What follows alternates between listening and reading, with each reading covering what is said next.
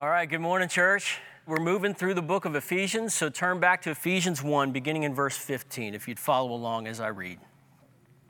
This is why, since I heard about your faith in the Lord Jesus and your love for all the saints, I never stop giving thanks for you as I remember you in my prayers. I pray that the God of our Lord Jesus Christ, the glorious Father, would give you the spirit of wisdom and revelation in the knowledge of him. I pray that the eyes of your heart may be enlightened so that you may know what is the hope of his calling, what is the wealth of his glorious inheritance in the saints, and what is the immeasurable greatness of his power toward us who believe.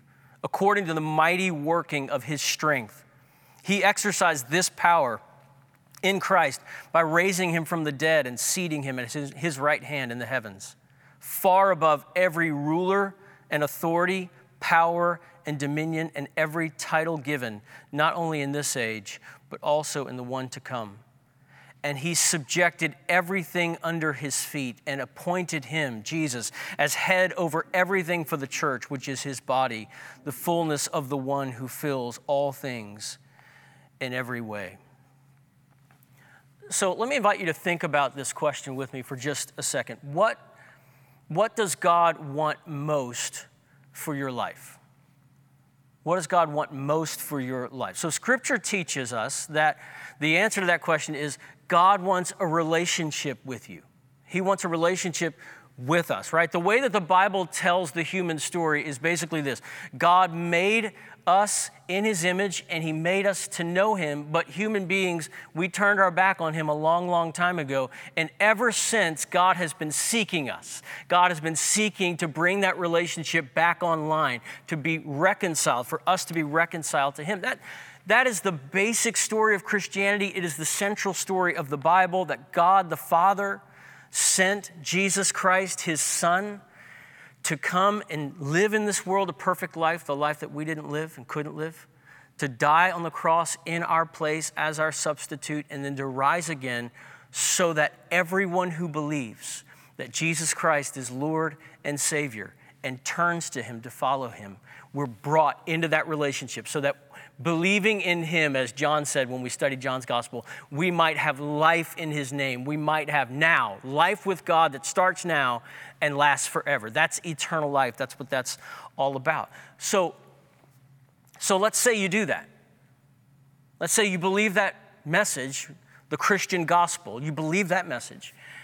Now what happens, right? You say, I'm going to follow Jesus. Now what? So what does God want now? And this passage answers that question. Now that I'm following Jesus, now that I've believed in him and have faith in Jesus Christ, what does God want most for my life? And the reason we can hear our passage answering that question is because we're listening to the Apostle Paul praying for new believers. He said, I've heard about your faith in Jesus, and here's what I'm praying for you. Here's what I'm praying happens next in your life. And just remember, the reason I said that, framed it up by saying, what does God want most, is this isn't just the Apostle Paul praying out of his own heart and mind. He's writing these words under divine inspiration. So we're not just hearing the heart of an apostle. We're hearing the heart of God. This is what God wants now that you believe in him. So I put in your notes, if you're using that, the flow of the passage kind of goes like this. This is Paul writing, Ephesian Jesus followers, I heard about your faith, so the journey has begun. I heard about your love for one another. So that early sign of faith is if you say you love God and you don't love your brother, then it's not real. He says, but you do. You love Jesus and you love your brother. And he says, I can't stop thanking God for this. Those are God's fingerprints at the church at Ephesus. But here's what I'm asking God to do now in you. This is how you'll grow moving forward. And then he prays. And what does he pray? He says that God would give you a spirit of wisdom and revelation in the knowledge of him, that God would enable your heart, the eyes of your heart to see things, the eyes of your heart to see the hope of his calling, to see the wealth of his inheritance in the saints, and to see the immeasurable greatness of his power toward us who believe. So in this passage is tucked the secret of growth. Once you consider the flow of this passage, what God is saying in his word, you get an insight into what makes growth possible. Number one, realize you haven't arrived. Realize you haven't arrived. So Paul is praying for 5 blessings in this passage: wisdom and revelation, an enlightened heart, hope, the wealth of God's glorious inheritance, and the immeasurable greatness of his power toward us who believe. And you might wonder why he's praying these things for believers when in previous verses, just in the section that we looked at last week in verses 3 through 14, Paul says that we've already received in Christ every spiritual blessing from God in the heavenlies has already been unloaded into the life of the believer in Jesus Christ. So why would Paul pray for 5 spiritual blessings when he already said those 5 and all the rest of them are already ours in Christ? Well, I think the answer to that is this. It's possible. If you're a believer in Jesus, I think we can all acknowledge this. It's possible for truth to live in our heads but not show up in our lives. It's possible for our theology to outrun our experience, right? You can, for example, you can know the word, the biblical word sanctification has to do with you being changed by the Holy Spirit and yet not be changed. Knowing something doesn't necessarily transmit to a heart knowledge of it, to a life experience of that truth. The point being, you and I, Christian friends, you and I can stop short of the full experience of life that God has for us in Christ and through the power of the Holy Spirit. That's what Paul is gunning for under divine inspiration in this text. I love how there's an author and a theologian. He's one of the finest, in my judgment, I think he's one of the finest theologians alive today. A guy by the name of Fred Sanders. He teaches at Biola University. He writes this: a gospel which is only about the moment of conversion but does not extend to every moment of life in Christ is too small. A gospel that gets your sins forgiven but offers no power for transformation is too small. A gospel that isolates one of the benefits of union with Christ and ignores all the others is too small. A gospel that rearranges the components of your life but does not put you personally in the presence of God is too small. I think the Apostle Paul would say a hearty amen to what Sanders is writing there, because Paul is saying here, I'm glad that you believed. I'm glad that you love your church. I'm glad that you love your faith family. But friends, the journey's just begun. You haven't arrived. The Christian life is still way out front. There's more ahead. It's one thing to have something, and it's another to know you have it. I want us to hold on to that. It's one thing to have something. It's another to know you have it. So bear in mind the way that Paul leverages that idea. So in verse 11, which we were looking at last week, in verse 11, Paul says, we have received an inheritance. And then here in our text, in verse 18, he says, I want you to know what is the wealth of your inheritance. It's one thing to have something. It's another to know that you have it. Let me use an example. So every believer in Jesus Christ has assurance of salvation, has assurance of God's acceptance through Jesus. Not every believer knows it. Not every believer lives in the good of the truth that we've been justified by faith, not by works. Once and for all, that declaration has already come in, and there's no condemnation, right? Maybe we're not living in the good of that at the level of our experience.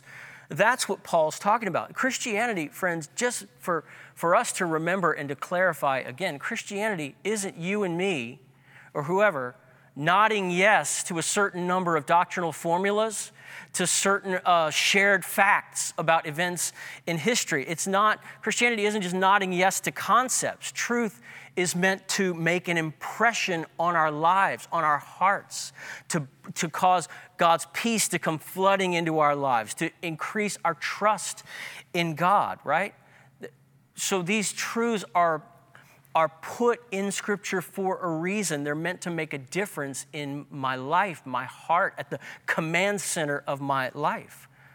Especially the truths of the gospel, the truths that are at the core of the Bible, truth about what God has done for us in Jesus Christ. When I was a kid, my grandpa loved golfing, and he even worked part-time at a golf course nearby his house on the West Bank in New Orleans. And he would bring us out, and then sometimes on Sunday afternoons when we'd go to Papa and Mama's house, we'd watch golf. And I remember watching Jack Nicklaus was the guy. Like he was the greatest golfer, I think, at the time. And one of the things that I learned later on was an interesting story about Jack Nicklaus.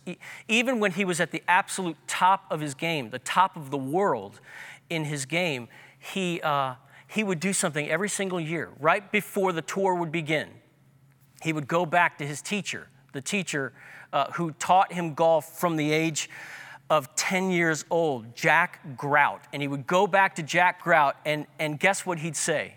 Every single year of his golf career, he'd go to Jack Grout and he'd say, "Teach me to play golf." And what would Grout do? Grout would say, "Okay, get in your stance. Let me see your grip."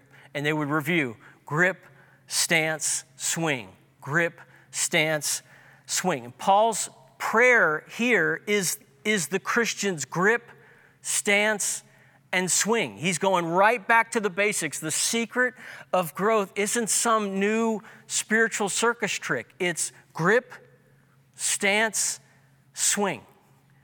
And if you want to grow in Christ, and I want to grow in Christ, you need to realize you haven't arrived. And in that same sense of Jack Nicklaus coming back to the teacher and saying, "Teach it to me again," as though this is our first lesson. Show me the fundamentals. How do I grow? Number two, pray for word-driven wisdom and deep knowledge of God. Pray for word-driven wisdom and deep knowledge of God. Look at the language he uses there in verse 17. He prays for wisdom and revelation, don't miss this, in the knowledge of God. Wisdom and revelation in the knowledge of Him. So that's a mouthful, so let's review some of the basics of what that's going after and think about it in terms of application for our lives as Christians. So where do we get wisdom? Hopefully in your living room or wherever it is that you're gathering. Hopefully maybe you even said it out loud. Where do we get wisdom? God's Word. Another answer is the Bible. The Scriptures. All of those are good answers. They all mean the same thing. The psalmist says in Psalm 19, "The law of the Lord is perfect, reviving the soul. The testimony of the Lord is sure, making wise the simple." God's Word brings us wisdom. The Apostle Paul, writing to his protege, young Timothy, in his ministry, and he says, "Timothy, you from childhood, you were acquainted with the sacred writings," the Bible. "You were acquainted from childhood with the sacred writings, which are able to make you wise for salvation."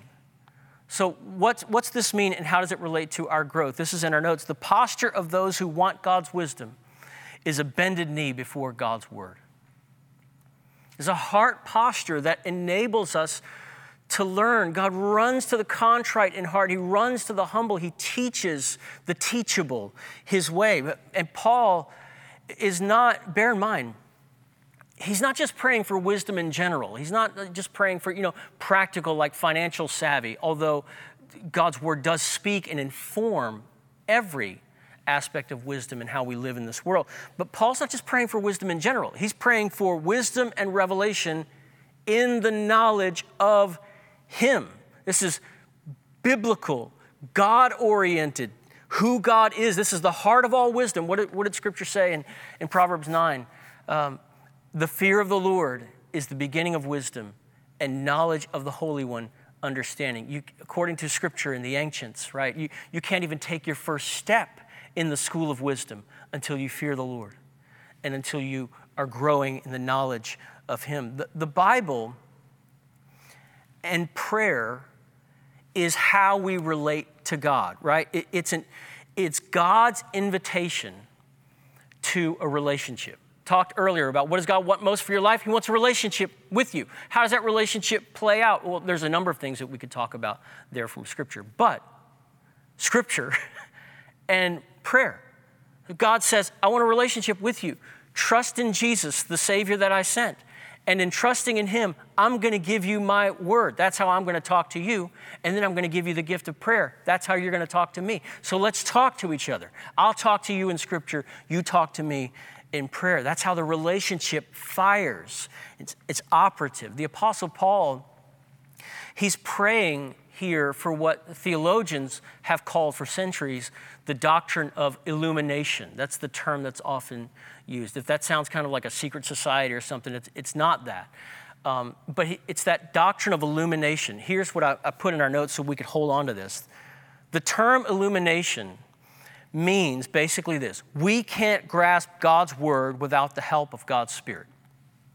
That's why we need illumination. That's why we need, to use Paul's exact words here, we need him to enlighten the eyes of our heart, open our eyes so that we can see things.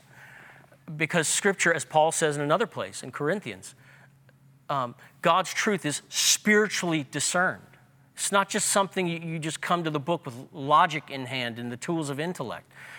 John Calvin, the Protestant reformer from the 16th century, had staggering intellectual abilities. He was the quiet one in the group of the Protestant reformers, and when they first brought him on their sort of debate tour, they were traveling around engaging people in the Christian ideas, and they went to Lausanne in 1536, and this became Calvin's sort of opening day, because he was sitting there quietly as the debate raged on. There was just a handful of Protestant reformers and a whole room full of Catholic scholars. And at one point in that debate in Lausanne, one of the Catholic scholars said, "Why do your views never occur in church history until now? Isn't that suspect that your ideas are brand new?" He says, "The early church, centuries of the church, stand with our interpretation of the Bible at this point." And here is where, even though 3 days of silence, John Calvin could not be silent anymore because his colleagues did not have an answer to that question. John Calvin, his expertise was in early church history. And so Calvin stood up, and in that moment, he began citing from memory extensive passages. He said in chapter 3, and he named the volume from Augustine, and he quoted verbatim all the way to the end of the chapter. He did the same thing with Tertullian. He did the same thing with Chrysostom. And he just goes on and on, quoting at length with no notes, verbatim, by memory, massive, extended thoughts from earlier centuries of the church.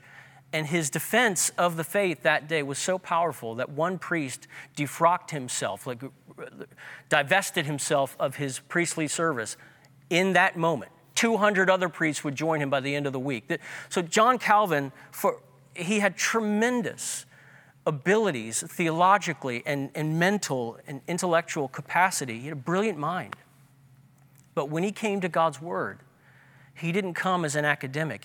For all of his intellectual gifts, he came to Scripture praying, a lot like Paul here, praying for illumination. He even wrote a poem that's come down to us through the centuries, and it captured his approach to the reading of Scripture. Here's what he would say in his heart, or even out loud, these words: "Come, Holy Ghost, for moved by thee the prophets wrote and spoke. Unlock the truth, thyself the key, unseal the sacred book."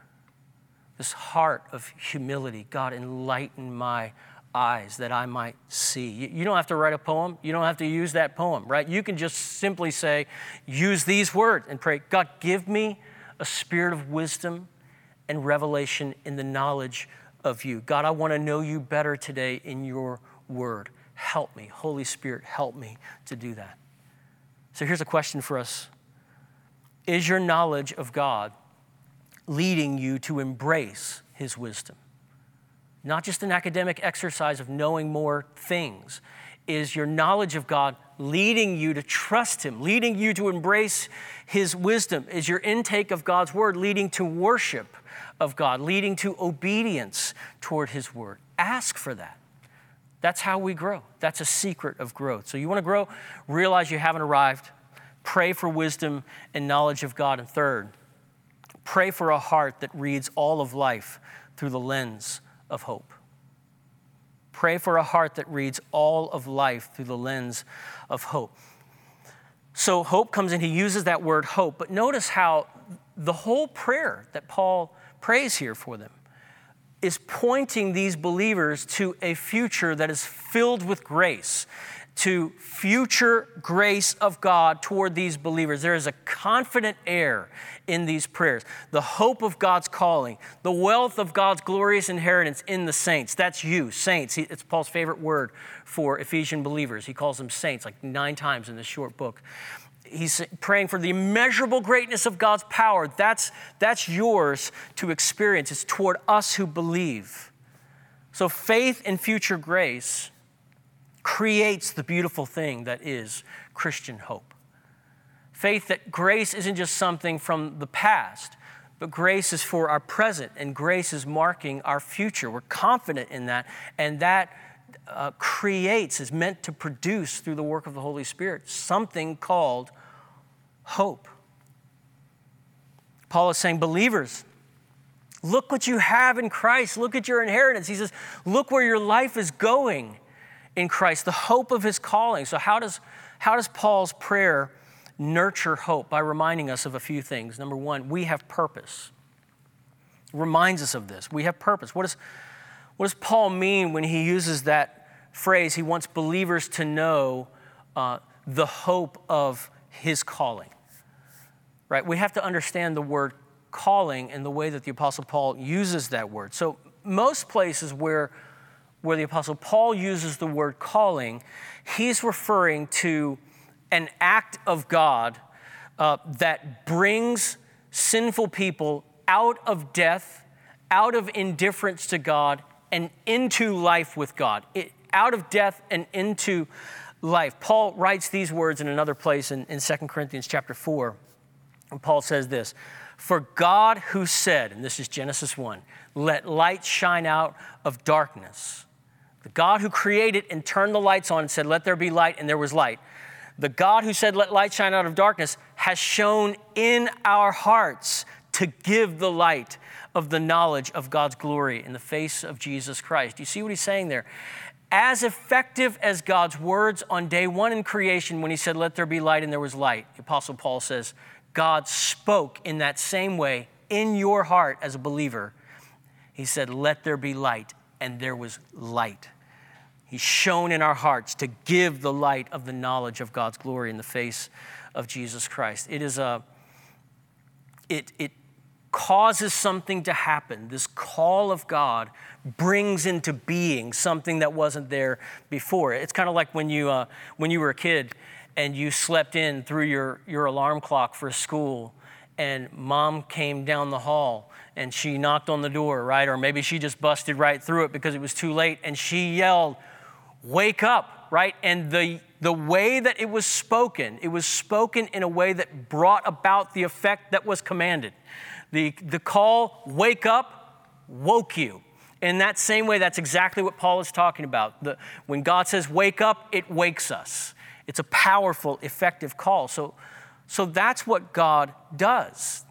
He awakens us. But notice here, Paul is not talking about the call itself, the calling itself. He's talking about, his language, the hope of God's calling, the hope of his calling. So Paul's not mainly saying here, "I want God to show you that he woke you up the day you believed." This is Paul saying, "I want God to show you why you made the wake-up list, why you're alive to God, the hope of his calling, why you're awake to God. What does God have in store for you now that you believe? Now that you're alive to God, what does he have for your life now? What does he have for your eternal future?" Why? Because the Christian, as we read Scripture, we learn this more and more, that the Christian lives with a sense of the urgency of eternal things, eternal truth. Everyone, Christian, understands this, right? As we read Scripture, everyone in the world is headed toward heaven or hell, is headed toward eternal judgment or eternal joy, eternal salvation. So there is a heaven to gain and there is a hell to shun. There is a hope that Christians proclaim in this world, because we know you don't just live once.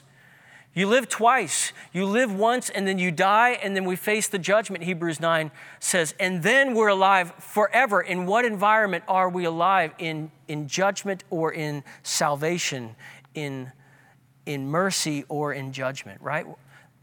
That defines the life of the Christian. Even not just the proclamation of the gospel in mission, which is utterly vital, but even the Christian suffering is affected by the biblical truth about our hope. The Christian lives with hope even in the midst of trials, even in tribulation, even in loss, right? Weeping may endure for the night, but Christians are learning more and more. Joy comes in the morning.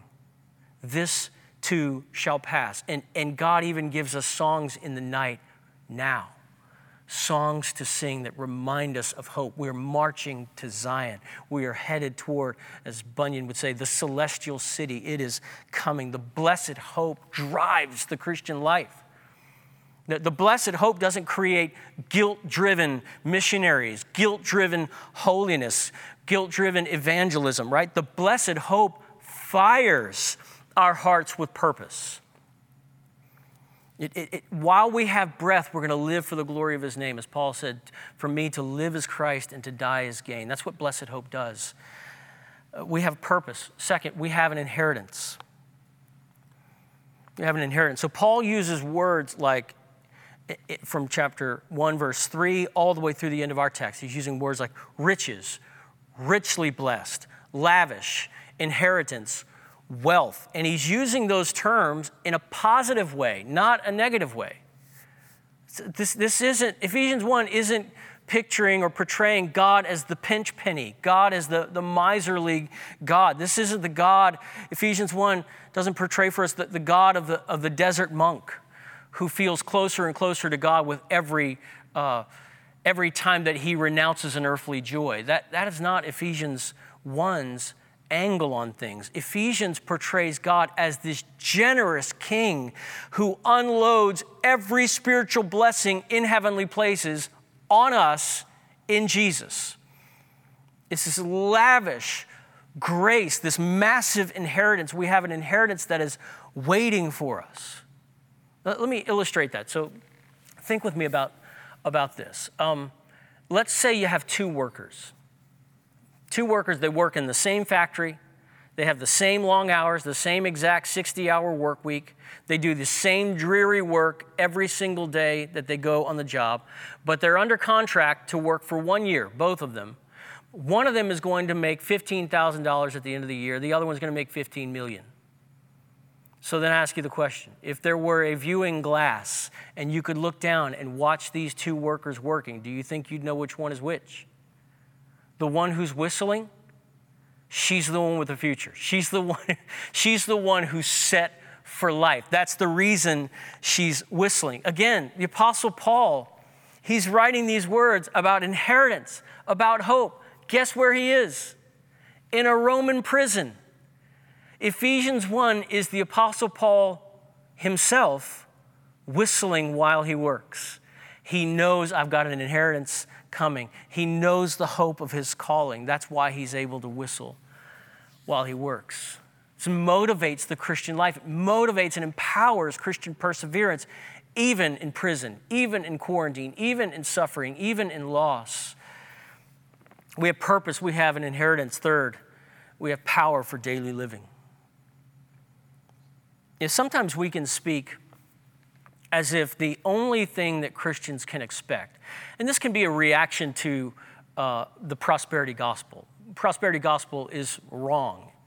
It's horrible teaching. But sometimes we can react to the prosperity gospel and swing the pendulum all the way to the other side, and we can speak as though the only thing Christians can expect in this life is sin. You're just going to keep sinning, bump into a wall, and suffering. That's the only thing. If we're going to talk about what's real, sin is real, suffering is real. I've met Christians who are cynical of the very idea of victory in the Christian life. I've been that Christian, cynical of the very idea of victory in the Christian life. But friends, hear me, both Christian perfectionism and Christian defeatism. So Christians always win theology and Christians always and only lose theology. Those are both seriously defective. Both of them are seriously defective. How? Christian perfectionism, Christians always win theology, is a denial of the reality of indwelling sin and that we live in a fallen world. But Christian defeatism, Christians always lose theology, is a denial of the reality of the indwelling power of the Holy Spirit. And both of those denials have disastrous effects in the life of the Christian who believes them. That's why we need to keep coming to God's word and learning it in context, understanding what God is saying to us. So Paul says, I pray you will know the immeasurable greatness of his power toward us who believe.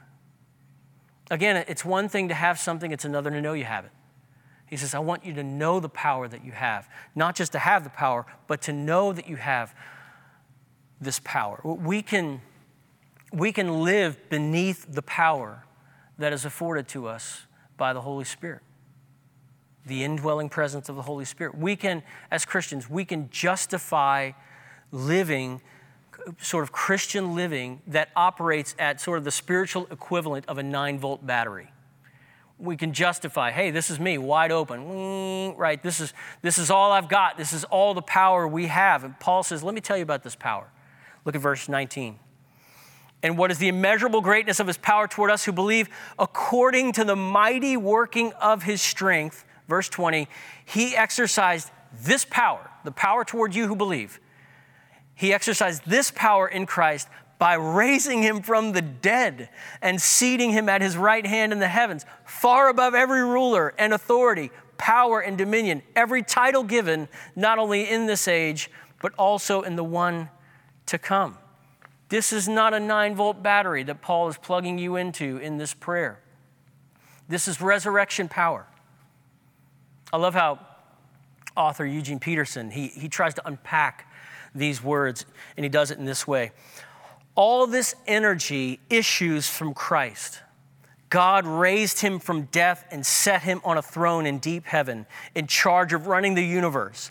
Everything from galaxies to governments, no name and no power exempt from his rule. And not just for the time being, but forever. He is in charge of it all, and he has the final word on everything. Christian friend, the Christian life is not powered by a 9-volt battery. The Christian life is wired to the empty tomb. This is the power that he worked in Christ when he raised him from the dead. There are lots of people right here in Birmingham who have a form of godliness but don't have this power that's operative. Their Christianity doesn't change them. And the reason is it's the full expression of biblical Christianity hasn't been welcomed inside on the terms that God has set, right? Instead of, here's what we do in cultural Christianity, nominal Christianity, Christian in name only, is instead of letting God's truth speak to our sin, unmask our God substitutes, expose our idolatries, right? Christianity is thought to be, in these parts, just a message where, God forgives everybody because that's his job. It's God's job to forgive. Friends, that message doesn't save because that message isn't the Christian message. That message doesn't produce new life. It doesn't produce transformed people. It doesn't produce forgiven people. So what is the message? This is the central message of the Christian gospel, of the Christian faith. That God is holy, that he made the world, and that he made us. And he made us in his image so that we could know him in a right relationship with him. And everything was right in the beginning. But then you and I said, the only God that I'm interested in is a God who doesn't invade my private space, is a God who lets me call the shots. It's a God who I can give him the wheel when life gets bad, then I can take the wheel back when I want it, right? Who won't barge in where he's not invited. I want a God who's not going to invade and tell me my truth isn't his truth, right? That's the God of cultural Christianity. And when we do that, and when we say, these are the terms that I'll have you on, that's you and me shoving God aside. That's not going to work. Actually, that's going to bring judgment. And that's what God announces is the wages of sin. When we make an alliance with that way of de-godding God, when we make an alliance with that way of life, judgment comes for us. We deserve to be judged. But instead of simply carrying out the sentence and sending us to hell, God sent Jesus Christ, his only Son, to live a perfect life, to take our sin, our rebellion, our acts of treason against the God who made us, and to take that on himself and die for our sins on the cross. And if you believe that Jesus Christ is God, he is the one heaven-sent Savior, he is my Lord now, and you receive him in that way, right? And you turn from your sin and you trust in this God, and you're going to be reconciled to him. Now you have faith in him. The relationship that was broken is now mended by faith in Jesus Christ. And now you get a reset. Your life starts now with God. Life with God starts now. Believe on Christ today. I hope that even while you're watching this, if you're hearing this message and it's never clicked before, I hope it's clicking now. I hope you're understanding this and you're wanting to run to this one Savior, Jesus.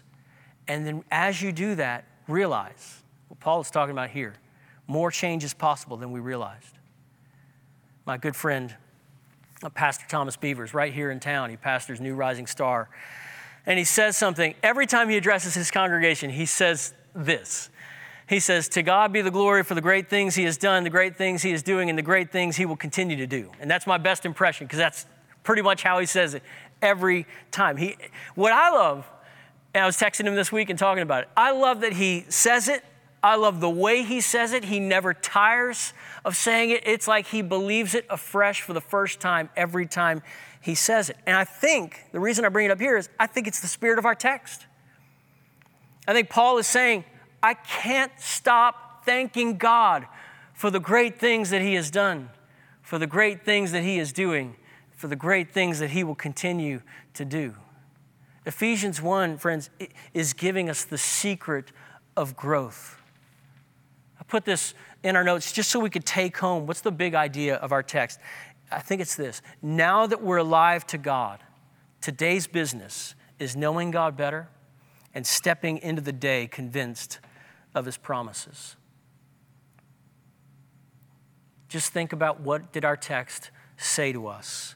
Verse 15 and 16 tell us what God has done. Verse 17 tells us who God is. Verse 18 and 19 tells us where God is taking us in the future. And verse 20 to 23 tells us why nobody can stop him. Because he has the power of resurrection. Nobody can stop him from getting glory in my life, your life as an individual Christian. Nobody can stop him from getting glory in the Church of Brook Hills.